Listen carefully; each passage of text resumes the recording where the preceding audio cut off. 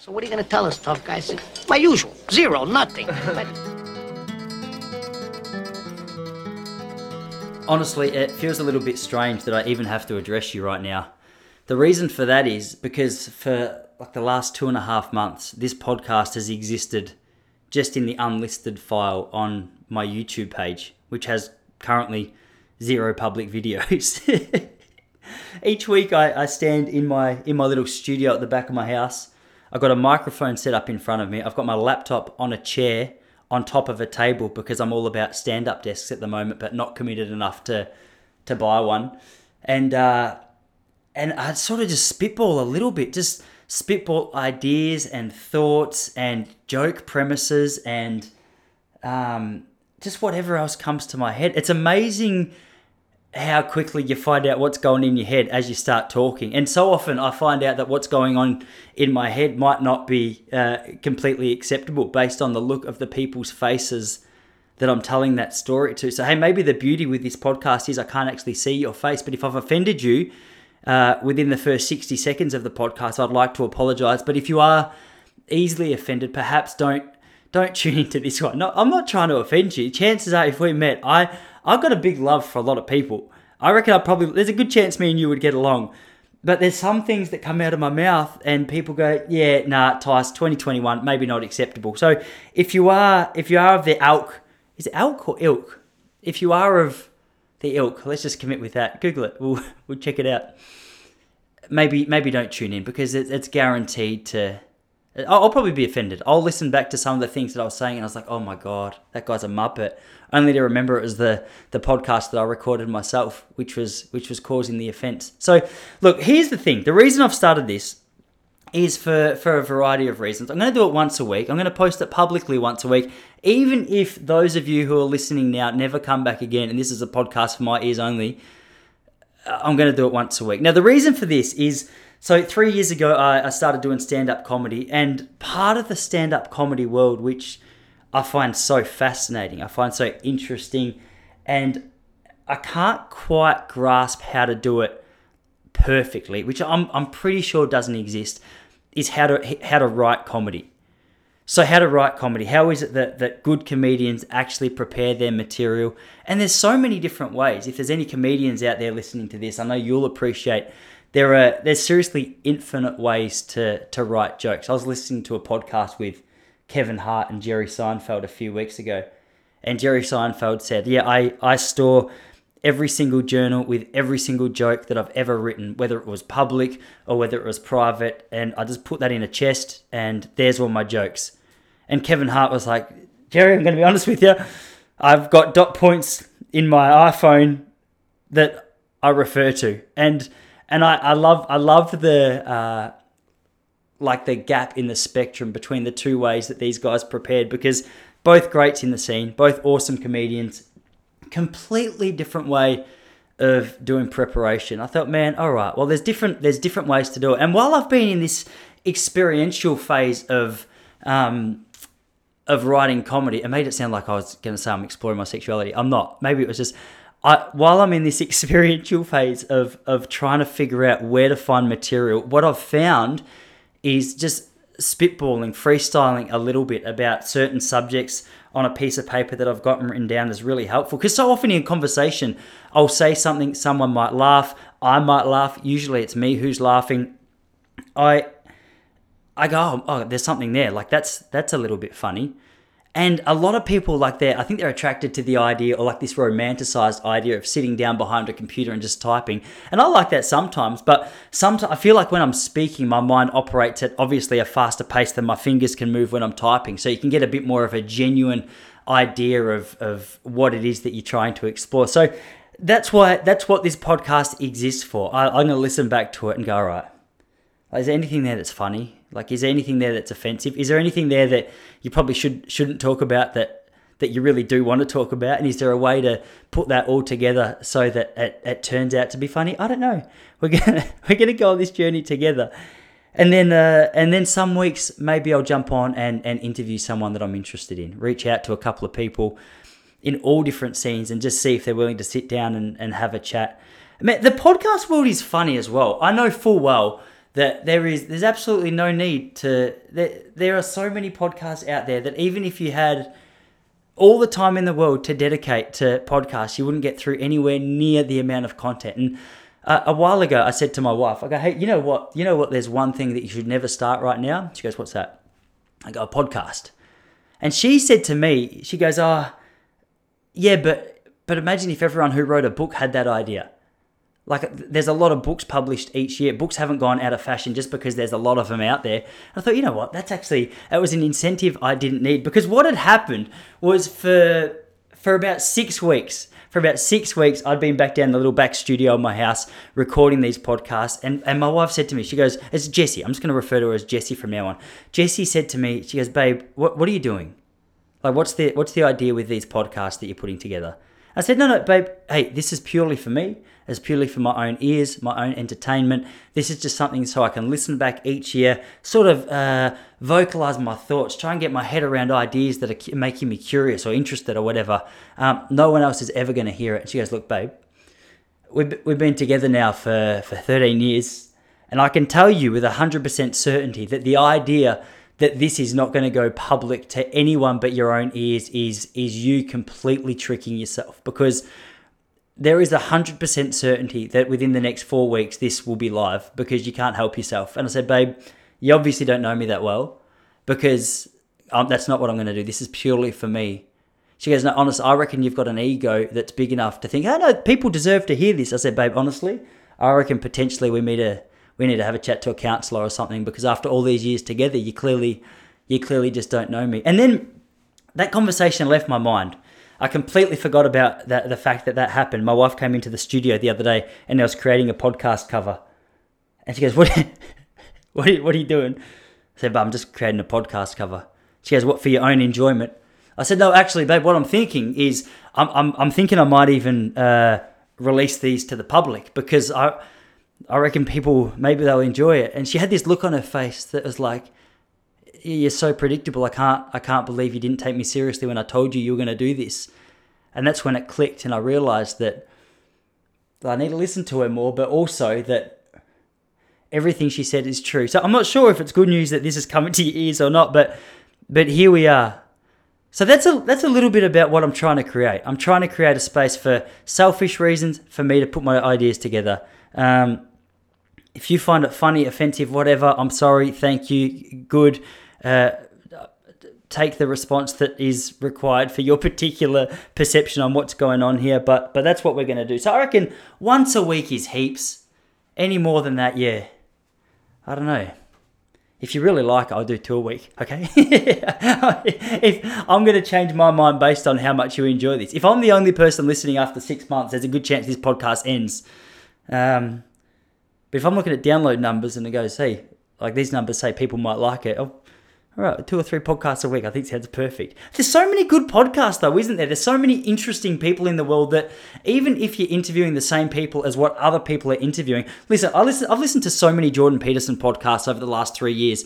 And yesterday I listened to an episode of him and Tim Dillon, and I was like, this is such a unique perspective on Jordan Peterson, because the ideas or the questions that are getting thrown to him by Tim Dillon are just interesting. It's a new perspective. So I used to think, man, there's no way I'm doing any more podcasts. I'm not doing any more interviews. There's everyone who's been interviewed ever has already been on multiple platforms to do it.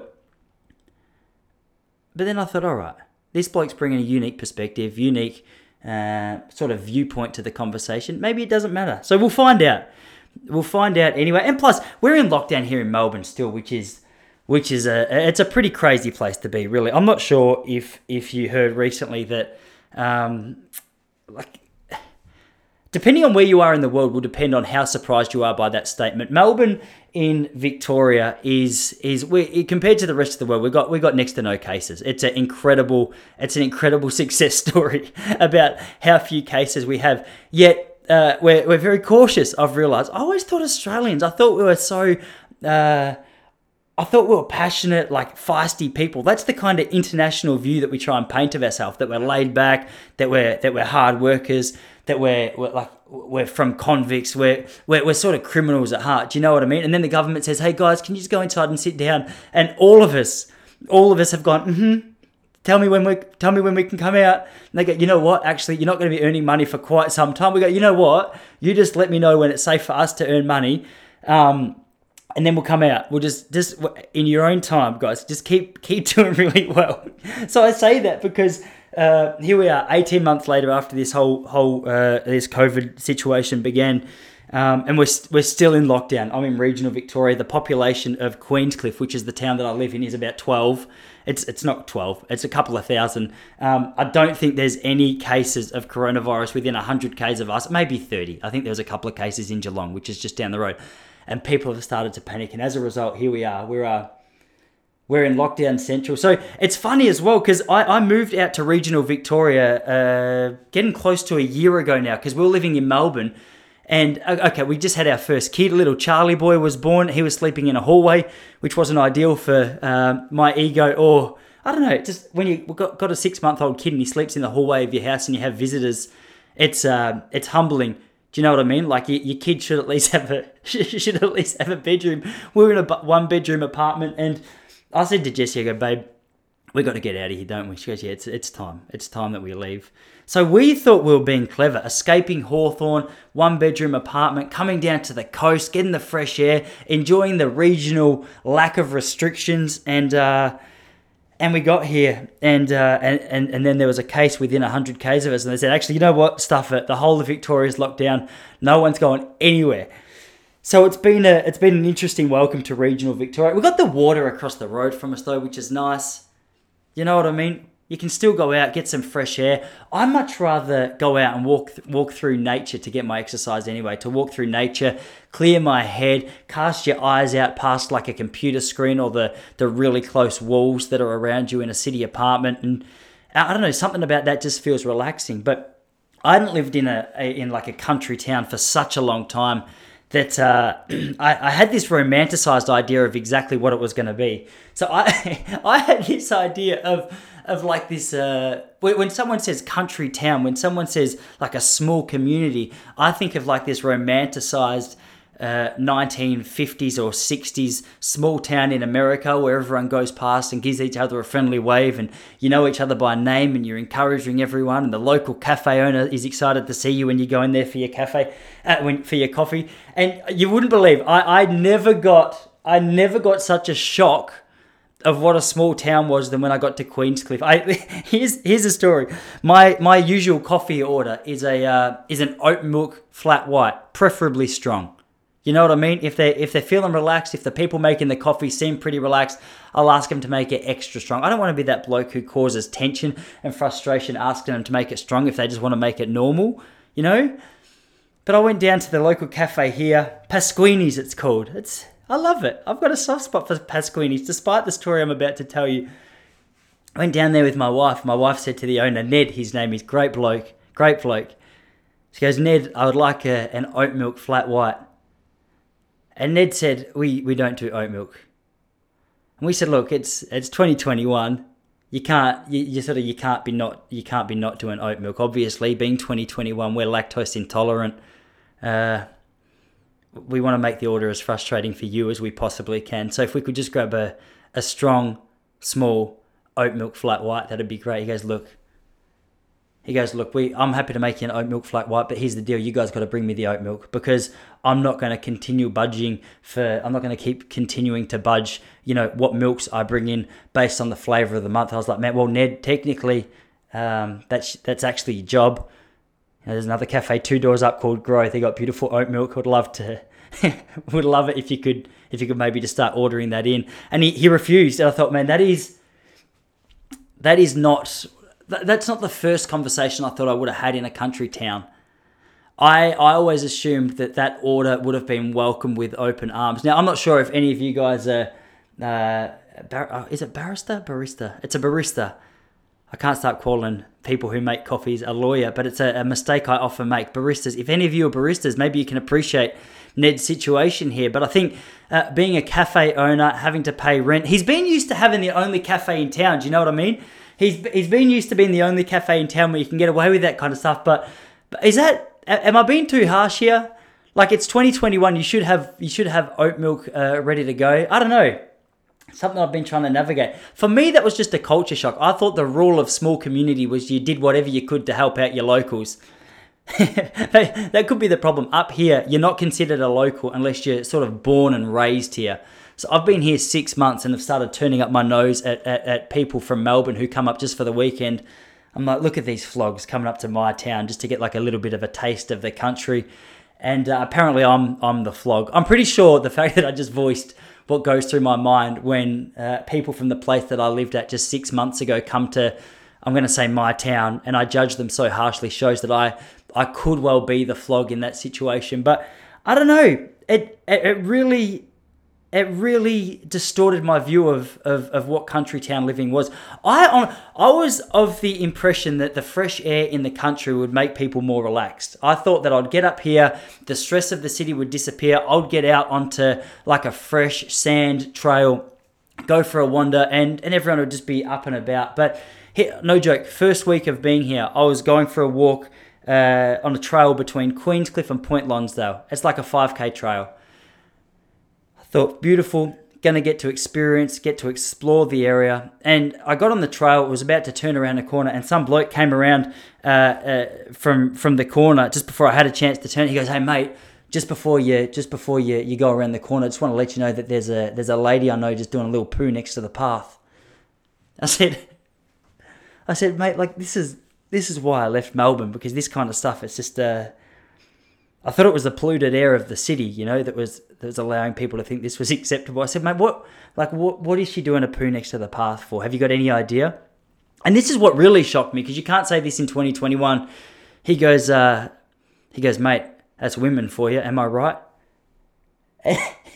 And what do you say to that? I didn't really know. I sort of, like, of course I smiled. I said, yeah, exactly. Because I didn't want him to think that I disagreed with what he was saying. I wanted to get on the right foot with him. But I told my wife when I got home that that's what I said. And she's like, oh my God, you went along with that? That's a horrible thing to say. Like, we've been married 13 years and we've been together 13 years. And I reckon that there's never been a time when my wife's done like a poo on the pavement. She did that's not quite true. The fact she didn't do a poo on the pavement, but we were walking through. So the Camino de Santiago is like I want to say it's like a 600K. It's essentially as long as you make it. I met a lady she'd been walking for 3 months. She had walked from Germany to where we were in Spain, but we walked from Spain to Camino de Santiago. To Santiago is the place that we walked to. It was 300 kilometers over a couple of weeks. And there was a few days there where there wasn't a whole heap of toilets around, not a whole heap of people. And there's actually a video on Instagram of this if you want to go check it out. My wife was like, babe, I'm busting. I can't wait till we get to the next town, which was about 12K away. I'm going to have to do a little wee next to the path. I said, babe, you do what you got to do. But what she didn't realize, or what I didn't realize at the time, was she was carrying a big backpack on her bag. And as she squatted down, my brain said, Tice, you know, if you just go and push her on the shoulder, she'll fall back and she'll look like a little turtle stuck on her shell, and she won't be able to get up without your help. It'll be really funny. And it was. She squatted down. I could see that she automatically started to topple backwards. And I thought, Tice, you got to strike, man. You got to strike while the iron's hot. So I went over, I pushed her shoulder. She fell back. It was messy. It was graphic. I'm not going to lie to you. It was probably something I wish I didn't have to see. Honestly, she's a beautiful woman, and just to see, that side to my wife. It's something that, you know, it's really imprinted in my mind. But that wasn't in a small. It was in a small town, but it wasn't in Australia, and it was on the Camino. There was no other toilets around. That was the only other time that my wife's ever done anything like that. So I think to generalize it as just like hey, that's women for you. That's a little too broad, don't you think? I don't know. Maybe it is. Maybe it is women. If you're a woman, is that something that you're familiar with? Maybe this is stuff that there's so much. I've been married now, as I said, 10 years, and there's still so much I'm finding out. Maybe this is something that you guys are known for. Maybe I'm the one who's been left out of the loop. Maybe I had no idea what's going on. If that's the case, I'm happy to be educated. But for me, that was just a couple too many shocks for like the first couple of weeks here where I live. It's I don't know. Here's another thing that's been a little bit of a shock for me. So this one's kind of embarrassing to talk to you about. But It's true. So we came from a tiny little apartment in the city, right? There was no room there. There was definitely no lawn. Of course, we were in Melbourne, so we had our green plants inside because we're all about, like keeping to nature, sticking with nature.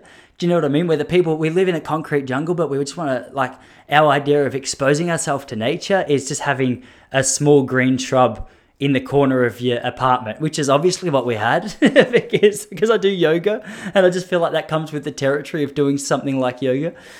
So anyway, we come down to where we are now. We got our place and we're in a cool little cabin on like a massive block, which is awesome. That sounds like a humble brag. Maybe it is. I don't know. But our backyard is monstrous, and that's been a part of. We want that for our kid. We've got a kid at the moment. We're planning on having a couple more. I keep eating my broccoli. Soon, Jesse will let me start practicing again. Maybe it's going to be more likely, that we can have a kid in the next couple of months. It's a long turnaround between having your first kid and getting able to practice again, though, isn't it? It's come as a shock to me. I'm both disappointed and surprised, and yet slightly offended. I don't know. I feel like I'm in good shape. I feel like I'm looking attractive. I've got a good diet. I'm ready to go, but I don't know. It's a harder sell than I'd anticipated. Anyway, my yard. So we got to this yard and the real estate agent said to us, hey, obviously, great place, but what you're going to need if you want to be comfortable here is a really good lawnmower. Have you got one? And one thing that I've always wanted to pride myself on, or one thing that I've always wanted to improve is I wanted to just tap into that, that man part of me, that masculine part of me. And to be honest, growing up with my mum, moving out when I was 18, I probably didn't do that many manly things, that many physical things. And I thought, you know what? Mowing the lawns would be an awesome opportunity just to be able to tap into that masculine, manly energy that I'm trying to create. You know what I mean? Like that you can drive past and go, hey, that guy probably knows how to, restore a pipe. I think the fact that was the example that I gave probably showed you that I've still got some work to do. But I didn't have a lawnmower. It was a lie. I just wanted this house, so I had to tell the sneaky little lie just to make sure we got the place. But within the first week, I thought, all right, I'm going to go get it. I'm going to go get a lawnmower. So I popped down to Bunnings, which is like our Home Depot here in Australia. And actually, is that even what it is? Is Home Depot more like JB Hi-Fi? I'm not sure. Essentially, it's where you go to get all your manly needs. You know what I mean? Like, that sounds sexual. Not your manly needs like that. I'm talking about just like lawnmowers and shovels, paint. You know what I mean? Like girls can do that too. Don't be offended that I've just used that as an example, but there's 90% men there and like a couple of tough looking ladies. That's the, what do you say? That's the audience. That's not the audience. You know the word that I'm trying to say. The demographic of Bunnings is that. It's 90% men and 10% tough. Actually, 8% tough, 4% grandmas because they got a nursery as well. My mum loves it there. You know what I mean? She's quite comfortable being there. But I went to the lawnmower section. There's 25 different lawnmowers, and I don't know what you're supposed to look for in a lawnmower. So I was having a look around. There was so many options but I didn't want to ask. I didn't want to look like the guy who didn't know what you needed in a lawnmower. So I grabbed an electric lawnmower because to me I thought, electric is the future. Tesla electric. Elon Musk would be stoked with this. It also looked a little bit stylish, which I'm not sure is like a general thing that you need to look for in a lawnmower, but it was important to me. You know what I mean? I wanted to make sure the lawnmower matched my jeans when I was mowing the lawns. And I got it home and I went to charge it up. It was on the charger for about 2 hours. And I unplugged it. I thought 2 hours is surely plenty. I pressed the on button. But what I didn't realize when I bought it was, it's electric. It's an electric lawnmower, but it's electric in the sense that it has to be plugged in the whole time you use it. So if you unplug it at all, it doesn't work. And our backyard and our front yard, which is the main problem I'll tell you about in a minute, they're massive. Like they're a really, really long backyard. And this lawnmower said it was good for like a townhouse. I was like, well, we live in a town. This is fine. This is going to be good. But it's not. So now the thing I'm wrestling with is I still need to mow the lawns. I've spent $300 on this lawnmower, and I have to do it with an extension cord plugged into the kitchen. Do you know how humbling it is? Do you know how embarrassing it is to be mowing your lawns in front of a main road? Ballerine Highway's the road I live on. A lot of tradies going past. A lot of real manly men looking going past in their utes with their boats. and to be mowing the front lawn with an extension cord plugged into your what is it? Not your sink, into your kitchen. It's one of the most embarrassing moments of all time. So I'm stuck in that phase right now where we haven't. My neighbour's got one. My neighbour's got a lawnmower. I don't want to ask him to use it. I don't feel like I know him that well. This small town vibe's not as friendly as I anticipated. He'd probably say no anyway. I accidentally offended him the other day too, which would probably throw a spanner in the works for me. So we were out in the front yard having a chat, and he was explaining to me that he's found lockdown really tough, and we were sort of vibing. It was one of those conversations where we're together, we were having a little laugh, and I felt like we're on the same wavelength. And I thought, I get this guy. I read him, like I felt like I just read him. Mark, his name is. And Mark he was tapping his tummy as we were talking. And as he was tapping his tummy, I thought, gee, you know what? Mark's put on a bit of weight since I last saw him. And as I had that thought, he said to me, he's like, man, I can't wait for this lockdown to finish here in Victoria because lockdown hasn't been good to me. And as he said that, he tapped his tummy. And so what would you interpret that as? He tapped his tummy and he said, lockdown hasn't been good to me. And obviously I just had the thought that Mark had put on weight. And I wanted to just let him know that I recognised that, yeah, it hadn't been that good to him. So I laughed and I said, mate, I noticed you stacked on a couple of kgs. And I don't know Mark that well. You know, this was a breakthrough conversation for us. And he stopped me and he goes, no, Tice, I've actually got a hernia in my stomach, which has been growing significantly through lockdown, and I can't get it treated just because the doctors that I need to see are not able to be accessed or whatever at the moment. And it was just that awkward, like my wife was standing there watching me with this smirk on her face like, oh, Tice, oh, mate, you just called your neighbour fat and he's got a medical condition. I can see he's angry at you now. The atmosphere's tense. He looked a little frustrated. I felt embarrassed. How are you supposed to come back from that? Here I'm walking around with my lawnmower with my extension cord plugged into the kitchen. I've just called my neighbour fat. I'm trying to look like a handyman. Clearly I'm not. I don't know. So that's why I can't ask him if I can borrow his lawnmower. It's a predicament that I found myself in, I guess you could say. But I haven't seen him since then. I took out his bins the other night to try and do him a favour. He didn't come and say thank you, which he used to. So, I don't know. Me and Mark could be on the rocks. I think I'm going to go back to Bunnings anyway. I need to get a proper lawnmower. I want to get a ride-on one as well, just because I feel like whenever you see someone in a ride-on lawnmower, it screams that they know what they're doing. My mum used to mow our backyard with just a standard lawnmower, which was not that impressive. So, for me, I'm used to seeing like a bloke. His name's Doug. He's got a beater on. He just looks tough. He's a little overweight, but he looks like he's seen some stuff. He looks like a real man. His hands are calloused from picking up rocks. That's what I'm hoping to do. Anyway, that topic went on for too long, didn't it? It's just something I'm dealing with. One thing I have been doing over here, I've been trying to make the most of the ocean. So our place is unreal. So we've got this place. There's our place, and then there's a road, then there's a little bit of bush, and then there's the ocean.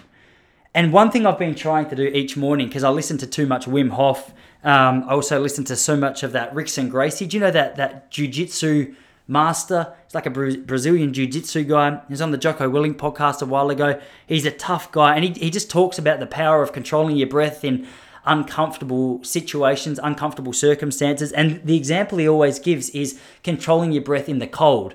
And I thought, well, that's what I want to do. So like my morning routine is to go over, I do my breathing exercises on the beach, which are quite intense.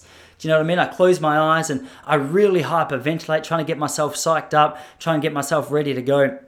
I was down there a couple of weeks ago. The water was about 11 degrees. And I was just going to go in for 2 minutes. Do you know what I mean? If I could jump in for 2 minutes, I would have been stoked. It would have made me feel super proud of myself. I would have been pumped. It's a great way to start your day.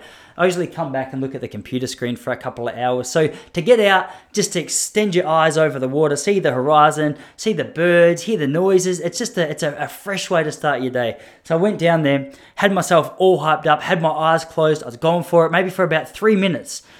Anyway, I opened my eyes and the local swimming group of women, all in their Speedos, they're about, I'd say the average age is maybe 55 to 60. Do you know what I mean? They didn't look like real tough women. They just look like, what does a tough woman look like? I don't know. These guys, they just look regular. Do you know? They just got out of the water where I was sitting after they'd swam 2Ks just in their Speedos. And they said, hey, what are What are you doing? Obviously, I was the new kid at the beach. And I said, I'm just trying to get myself all psyched up to jump into the water. They go, how long are you going to swim for? I said, no, I was just going to jump in for maybe like a minute or two just to see if I could do it. And have you ever experienced that real judgmental look amongst like elderly women where they make eye contact with each other? They think you can't tell. There's like a few smirks going on. I could tell they were disappointed / judging. I got embarrassed about the fact that my ability to withstand the cold apparently wasn't as impressive as I'd anticipated. And it was just there was just like a little bit of a tension, the tension, to be honest, was completely on me. There was no tension on their behalf. They were quite relaxed. They'd just done their swim. They'd exposed themselves to the cold for what would have been maybe 45 minutes, which in 11-degree water, man, that's hard. Like, that's pretty tough. But I don't know, now every time I see these mermaids, it makes me realize that's what they call themselves, the mermaids. That's the group. I'm not being patronizing when I say that. They genuinely call themselves the mermaids, you know? I don't know, I'm too embarrassed to go and do my breathing stuff down there in front of the mermaids now because I felt like I left Wim Hof down. I felt like I let the mermaids down. To be honest, it's amazing how much you can change your perspective on what's just taken place based on what someone else has done, isn't it? So anyway, I don't know. I'm finding it hard to feel like a real tough man in Point Lonsdale, Queenscliff, where I am at the moment, because I've got an extension cord to mow my lawns, and the mermaids know that I can only do 2 minutes. Anyway, that's just where we're at. That's what we're working with. It's because of COVID, the house prices down here as well they've just gone through the roof. I moved into the place that we're in right now, and we're paying about, I think it's like $400 a week maybe. And as soon as we moved in, my mate came around. He goes, I actually saw this place up. It was $300 a week just 12 months ago. Because of COVID, everyone sort of shifted out this way. That the property, like the house we're living in right now, it's not, if you saw it, you'd be like, oh, like it's nothing fancy. It's cool. Like, I like it. It's got that little beach vibe going on to it. But yeah, I wish we had got down here a little bit earlier. Would have been nice. My jokes aren't at a point. See, I've made, I think the most I ever made doing comedy one night was $20 for a gig. Do you know what I mean? It doesn't matter if you do one gig like that every night for 10 years. You still don't have enough for a deposit on a house. So I've got a few other things in the work. But look, we're renting down here at the moment, hoping to maybe get our foot in the market. But I think the average price down here is a little over $1 million. So we've got some work to do. Do you know what I mean? So if you're an event organizer and you're paying the millions for a gig, I'd be happy to come down and do one. Because we got some work to do. I've been day trading the last 6 months as well, which is, we're in a foundation stage there. I'm just trying to navigate the stock markets, and I've been a little bit slow. But even still there, a good day at the moment, it's not that impressive. So I'm just gonna have to cross my fingers. I'm gonna have to pray that things start coming together, because otherwise we are. To be fair, I'd probably live in a tent in this part of town. The problem is, I got a wife who wouldn't want to live in a tent. And I just don't think it'd be a great thing for my son's confidence to live in a tent in front of his schoolmates in a town like this. So it's watch this space. We'll see how we go. But COVID's been funny like that, hasn't it? It's amazing to see who's benefited from it. Like, I think a lot of regional places have sold their houses for significantly more than what they would have been worth 12 months ago, just because there's been such an influx of people out of the city. I'm one of them. Remember, one of those flogs I was telling you about, who's gone from the city out to regional to escape the lockdowns. And I guess we don't know. Is it going to cool down? Is it not? Like, is the price has been going up and up for like the last 30 years, 40 years from what I've heard. And it feels bad to want the housing market to crash, just because I got mates who have just purchased houses. I got mates who almost finished paying their houses. So you can't pray that it crashes, because you want them to be looked after as well. But for selfish reasons, you know what I mean? Purely selfish reasons, I hope it crashes and burns, and then we can get a house for about $400 in the ideal location. That's not going to happen. It's been a weird time through this whole coronavirus period, hasn't it? Are you guys sick of talking about it yet? I definitely am. I feel like I've been COVIDed out. I'm not 100% sure what to do with the conversation, because it's such a tense conversation. It doesn't matter what side of the fence you sit on with it. It's like discussing religion a little bit. Like, people are so adamant in their views. They're so convinced by by who they've listened to, myself included. You know, that it's hard to have a civilized conversation with anyone because before you know it, emotions get flaring. People are talking about whether lockdowns are the best way to do it. People are talking about whether vaccines are the best thing to do. You know, it's 18 months seems like a long time to be in lockdown. I've got a lot of mates who now don't have jobs. I've got a lot of mates who I'm laughing at that just because, not because I'm happy that they've lost a job. I'm laughing at what I was about to say. I've got mates who for their whole life, they've run successful businesses, they've abided by the law, they've done the right thing, and then all of a sudden the rug was pulled out from under their feet. They're no longer allowed to work. They're still paying for gym memberships, or in this, like some particular case, they're still paying for gym rentals. And they just apparently got to be cool about that. If you argue it, you're like an anti-vaxxer. You're like, no, I'm just trying to feed my family. They're like, shut up. This is for the greater good. You know, if you want to be able to look after humanity, you just got to suck it up. And this is what I've realised. It's so strange in Victoria at the moment because everyone that I see, with the exception of two of my mates, everyone who's in lockdown as a teacher or everyone who's in a lockdown as a government worker, they love it. Because unless they've got kids at home that they're trying to, figure out how to do the homeschooling with as well as the lockdown, that's a different story. Obviously, that throws another spanner in the works. But most people I talk to, when you have a genuine conversation with them, they go, yeah, all right, well, I'm sleeping in a little bit longer. I haven't got the commute to work. Yeah, sure. Zoom's a little bit annoying to run my classes on. That's what my teacher mates are saying. But there's a whole heap more time during the day to do what you want to do. Like, why? I completely understand. These people would be crazy to say end lockdown. They'd be crazy to say end lockdown because they're living their best life. I feel like lockdown is a little bit of a chance. If you're still being paid, you're sleeping in a little bit longer, you got more time to do what you want to do with your day in and around work. You haven't got someone breathing down your back to... Is that a breathing down your neck? Breathing down your neck to say, hey, you got to get this work done, but this time... Mate, you're living your best life. Why would you want to go back and do anything else? But then you got the other side of that, the people who are getting paid to be in lockdown don't understand, where people are going, I can't feed my family anymore. I'm on the dole, but it doesn't come anywhere near close enough to being able to support me and my family. Is there anything I can do? And then the thing that trips me out a little bit, like the thing that I've found the hardest to navigate, is my whole life I've been helping people with their health, with their fitness. Running's my background. I'm really into health and fitness, nutrition, just doing little things in my life well to make a real difference to the way I feel. And I'm super cautious, which is with what I consume. Do you know what I mean? So naturally, with a new vaccine, I'm going, I'm happy just to sit back for a little while, see what happens here. Maybe just learn a little bit more about it, find out, because it keeps changing as well. Like we keep getting pumped with these booster shots now, apparently. I don't know. So... But to say that you're classed as an anti-vaxxer, I've had so many vaccines in my life, it'd be impossible for me to be an anti-vaxxer.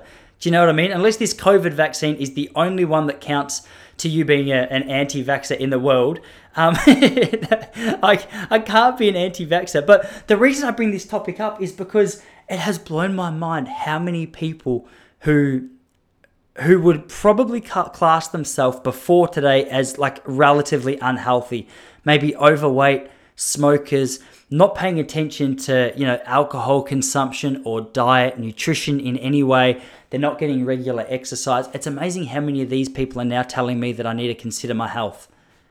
Do you know what I mean? I find that so frustrating that just because you ask a question about a vaccine, all of a sudden it means you don't care about your health anymore. You got these people who are 80 kilos overweight telling you how you should be doing it. Oh, man, it's just frustrating. It's frustrating to, I don't know. Is it one of those things that I think because there's so much like public noise around you should get the vaccine, which is fine. I genuinely don't have an issue with it. My mum's got it. Some of my best friends have got it. I've got no issue with it. Just for me, I'm just taking it. I back my immune system a little bit. I could eat these words real quick and change my tone really quick, but I'm willing to do that. Yeah. Maybe in 12 months' time, if I get sick, I'll go, you know what, I was wrong. I was wrong about the vaccine. But it's such a tense subject, isn't it? It's like the new religion.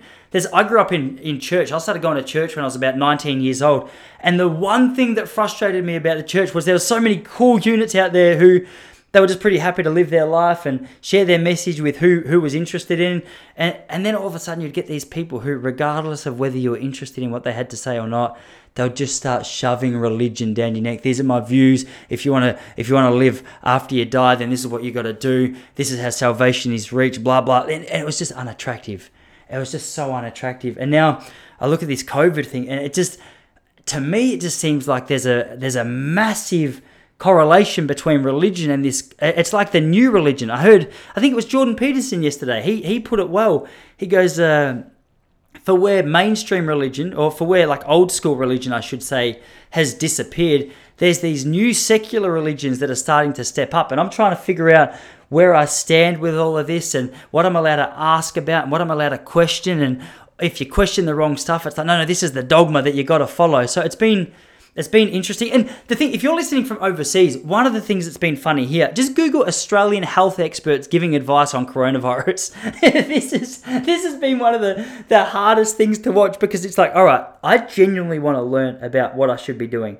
Like, I want to listen to the right people, I want to get the right advice, and I want to take the right steps, not only for my health, but for the health of those around us. And then you see these Australian health ministers from all different parts of Australia. I think we had one from South Australia who didn't really understand Australian rules football. It sounded like she had never been to a game. It sounded like she didn't really understand coronavirus, to be fair. So we had like a Victorian team going to play a South Australian team in South Australia. Now, to set the context, the South Australian team, they'd been pretty clean. I think South Australia had like minimal COVID cases over there at this time, and no one else in the country was allowed to travel state to state, but obviously, because money talks, the Australian football teams were allowed to travel from state to state, and Collingwood, Melbourne-based team, was flying over to South Australia. Dirty team in general, just to be fair. You probably shouldn't touch the ball even if they've kicked it. But in this particular case, the South Australian health minister said, here, just want to encourage anyone at this game, if the ball comes into the audience and it's been kicked by the Melbourne team, I would encourage you, just for COVID safety, do not touch this ball. Do not touch this ball. And you go, hang on. So we're happy for 36 blokes to run around on a field, tackle each other, scream at each other, talk to each other. There's so many bodily fluids coming from the mouth, do you know what I mean? So many bodily fluids flying around there that if COVID's going to be exchanged on the field, I think it's going to happen there. And so to ignore that, to go, oh, you know what? Just don't touch the ball. It just drives me bonkers. And then, I don't know, like, I feel as though a lot of the time these people treat the general public, like these health experts treat the general public as though they're idiots, as though they don't have the capacity to think for themselves, because we watch these footballers run around on a field for 2 hours, a bit over 2 hours, tackling, doing all the things I was telling you about before, and then we watch them all go into their club rooms and put on a mask because they've got to be COVID safe. Is that normal to you? Because I bring this stuff up at the moment and people go, Tyson, I can't believe you're a conspiracy theorist. I'm like, no. I believe, like, I 100% believe that COVID's an issue. I can see the effects, I can see the numbers, but I don't know, wearing a mask after 2 hours of tackling and sweating and, I guess aggressive cuddling of other men, it just doesn't seem like the right approach to it. Anyway, I love. It's been funny to watch all the more conservative people down here in Victoria who'd been banging on for months about Gladys, how great she's doing up in Sydney, keeping everything contained, keeping everything together. And then all of a sudden some numbers break out up there, and all of a sudden she's taken like this hard-ass dictator approach like what they've taken in LA. Like, we're going lockdowns, you can't go outside, you're not allowed to talk to your friends, you can't catch up in public because COVID's the only... No, don't talk about suicide. I'm not interested in suicide numbers or mental health. That everything is COVID, all right? If it's not a COVID death, we don't care.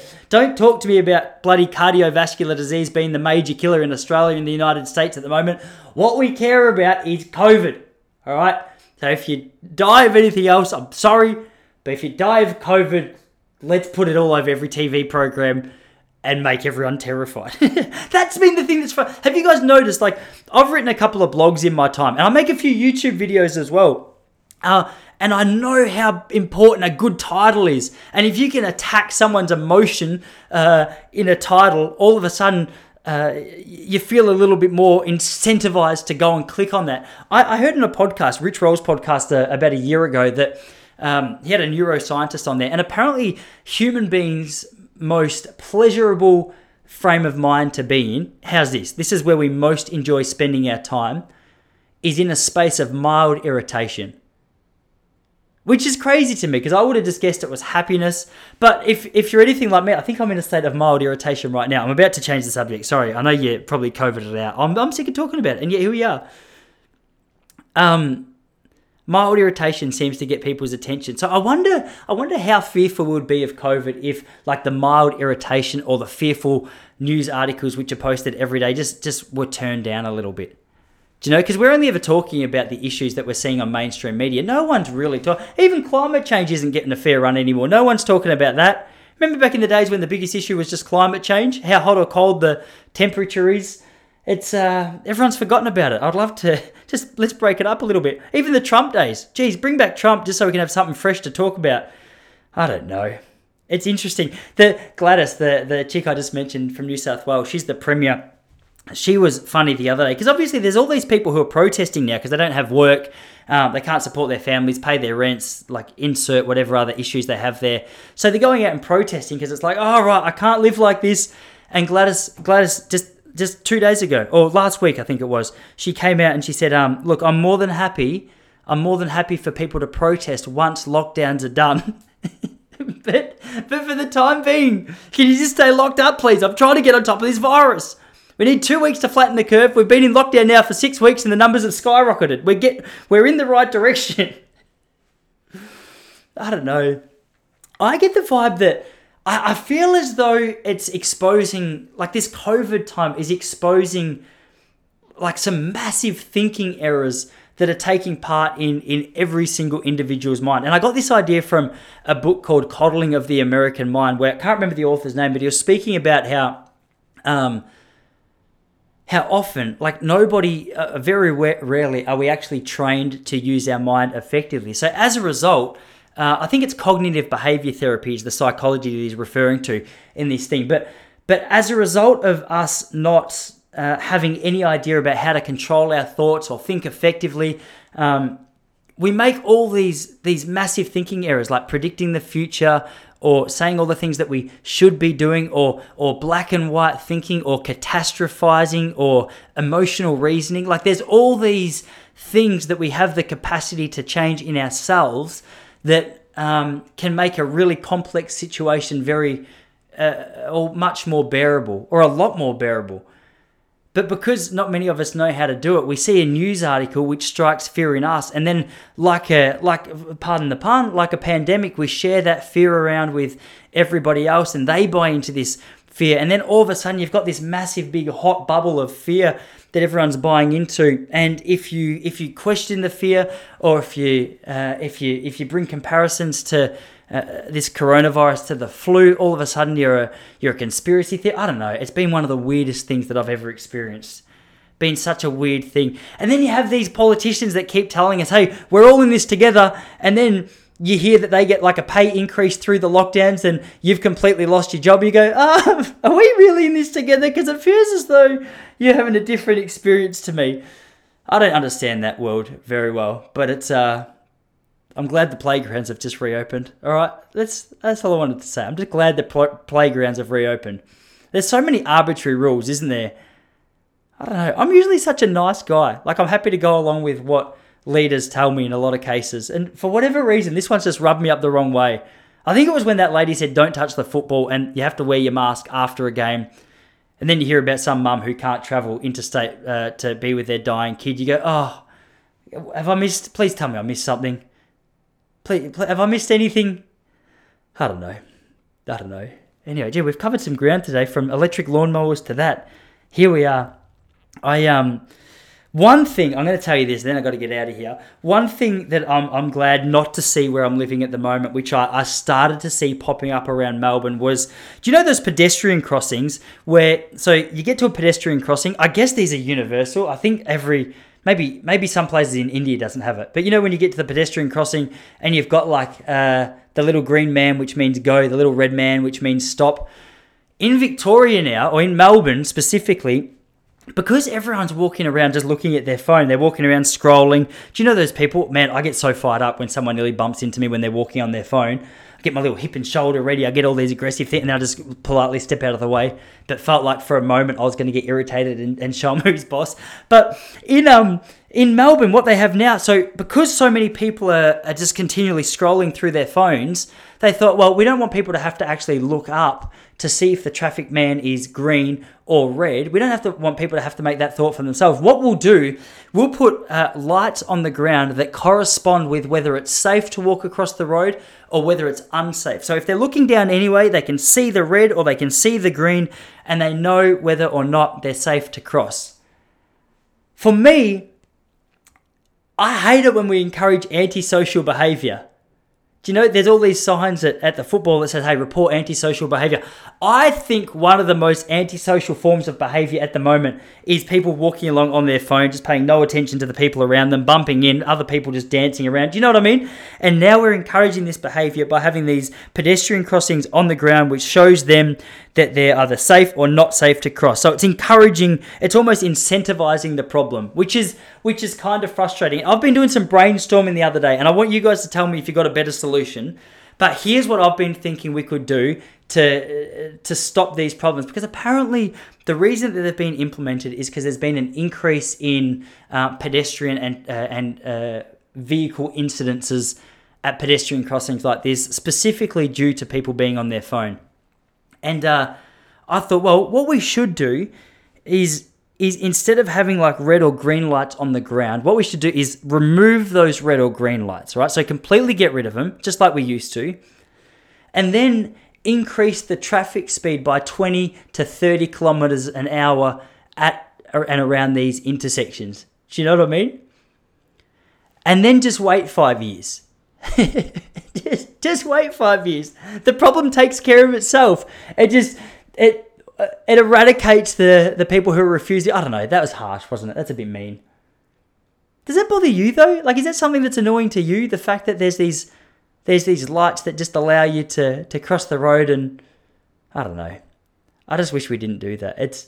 Maybe I'm a little old school. I think I'm stuck between like old school technology. I've got a Mac that I'm recording this on, which is kind of pretty new school. Do you know what I mean? Think different. I'm all about Steve Jobs. But then there's definitely a gap. Like my mum, for example, she would look at that and she'd go, this is ridiculous, we're encouraging that behaviour. But then also, she's sort of stuck in that middle territory, because the other night I came home and she was holding my phone trying to talk to Siri. And Siri wasn't responding to her, and she was getting frustrated because she couldn't understand why Siri was being so rude. She didn't realise that she was sort of activated based on my particular voice. Do you know what I mean? My mum couldn't reach that particular octave, or whatever it's called, that tone, that depth of voice, that real manly, masculine voice that I have. Do you know? I think that's what it was. So there's a gap. I don't know. Is this the way things are going to be in the future? It's going to be interesting to see. Does every road just have these little pedestrian crossing things? I don't know. I need your feedback on that one. All right. I need your feedback. But I like my theory. I reckon if we just increase that speed, remove the lights, encourage that behavior, the problem naturally takes care of itself. Tell me I'm wrong. Tell me I'm wrong. You can't. Anyway, before I go, what else did I want to tell you? Oh, that's the thing I wanted to tell you quickly. So I told you I've been doing comedy for 3 years, right? Which is pretty significant, I guess. Like, I missed a big chunk of it through last year with coronavirus, but I've just started taking the approach that I've been doing comedy for 3 years, because I think about it, I write, I prepare. Even if I'm not performing in front of people, I'll chuck a few ideas down. But I tell you, I've never seen a group of people so different that seem to get along in most cases as what I have in the comedy scene. I'm not really a druggy guy. I say not really. I'm not a druggy guy. I tried marijuana once in my life. It was for my 30th birthday. My wife bought me a joint. She felt like it was something I had to experience. I don't know if it was laced with something, but I started having hallucinations, which I'm pretty sure were too intense for for what we were told was in this joint. But there was some serious hallucinations. I felt like I had a new appreciation for science, had a new appreciation for biology, chemistry. I remember sitting there, I was like, no, I feel like I appreciate science, because I could see this colourful baby in my mind that was connected, and it was just all like different colour cell structures or whatever. And I was like, I'm pretty sure, what I'm trying to say is I think the joint was laced in acid. And the reason I bring that up is because my crew up until about 5 years ago had just been athletes. It had just been health and fitness people. And usually, even if you don't get along with someone's personality in the health and fitness scene, you know that at least at the very basic level, one thing you have in common is an appreciation for health and fitness. Whereas in comedy, you have people like the Champ, who's one of my best mates, Shane the Champ Gordon, who's health, fitness, little stud, biceps on biceps. He's a fitness trainer. Looks good. I think he's a bit Sri Lankan, so he's got like a natural year-long tan. Doesn't matter how long I'm in the sun for, he always looks like he's got a better complexion. Vitamin D levels are right up to scratch. I just go red and then back to pale. And then the other end of that spectrum, you have like just full-blown alcoholics and drug addicts, who turns out I completely love as well. Like, I love these guys. But it's weird just some of the conversations that I've been forced to have as a result of hanging out with these people. And you know, when you're in a conversation with someone and you don't have that much in common with them, and you ask them what they do for work, and then they say something like, say for example, you met someone, you're like, hey, what do you do for work? They're like, I'm a bus driver. You're like, oh, I don't really know where to go with that. Like, it's cool. Like, and you got to try and look a bit impressed. No offense to any bus drivers out there. It's just an example of someone that you meet that you're like, okay, I don't really know what to go with that. You know what I mean? It's not, I could fake the excitement that I have for a brain surgeon, but it's just not there. And I feel like you can see that through me. You can sort of get the vibe that the way I'm acting doesn't quite match what I'm saying. And I had a conversation with a chick who's turned out to be actually like a good mate of mine in the comedy scene. But the first night I ever met her, I was like, hey, so what do you do? And so casually she goes, oh, I'm an escort. And I was like, oh, what do you escort? You know, I don't think I said that. I didn't say that, but the answer was, it's just her body. She's like, yeah, that's what I do. And I've never really been in a conversation like that with an escort before, where I'm forced. I don't want her to feel uncomfortable, but I also don't want to look like I don't understand how to relate to that kind of people. So I kind of just tiptoe. Hey, fantastic. Yeah, it's an interesting scene, you know. She's like, yeah, it's not very rewarding sometimes. I was like, oh, what do you... Yeah, like, you know, where are you supposed to go with that? What are you supposed to say? I met another girl and she said to me, this is no joke. Met another girl. I said, oh, what do you do at the moment for work? And she goes, I actually just send nudes to an old guy who looks after my monthly bill. And I go, you what? I thought she was going to say I'm a receptionist or something. And then she's so casually just talking about the fact she sends nudes to other people. And then you find yourself in these weird conversations with people about, oh, so what are you doing on the weekend? They're like, oh man, I'm just going to go up to the mountains and I've got some acid. I'm like, wow, there's a few dynamics going on as well. You know, the fact that I admit this shows that I don't fully understand that kind of scene. The fact that it even stands out to me shows that I'm not cut from that cloth. And you don't want to make yourself look like you don't know what you're talking about, do you? But then there's clear moments in those conversations where it's very clear that you don't know. I was at a stand-up comedy thing a while ago, and people were doing ketamine. They were snorting ketamine off bar stools. I had no idea what ketamine was at the time. Like, I knew it was a joke. I knew it was a joke. That's not a joke at all. I knew it was a drug. I knew it was given to horses, but I didn't know the enjoyment. Apparently, it's a horse tranquilizer. It's a horse tranquilizer. I had no idea that people would get so much joy out of a horse tranquilizer. I think if you're using horse tranquilizers to nullify your pain, that's some serious pain that you're dealing with, isn't it? Some serious pain that you're dealing with. Anyway, I've been talking for 59 minutes. I reckon that's enough out of me today. Did you enjoy it? If you're still here, you obviously enjoyed it, unless you just started and skipped straight to the end to see if I was really still talking at the end. Then that's just kind of offensive. But I'm gonna be back here next week, all right? I'm gonna listen back to this. I'm gonna figure out whether I should be doing this each week. Maybe this is the first and last. You know what I mean?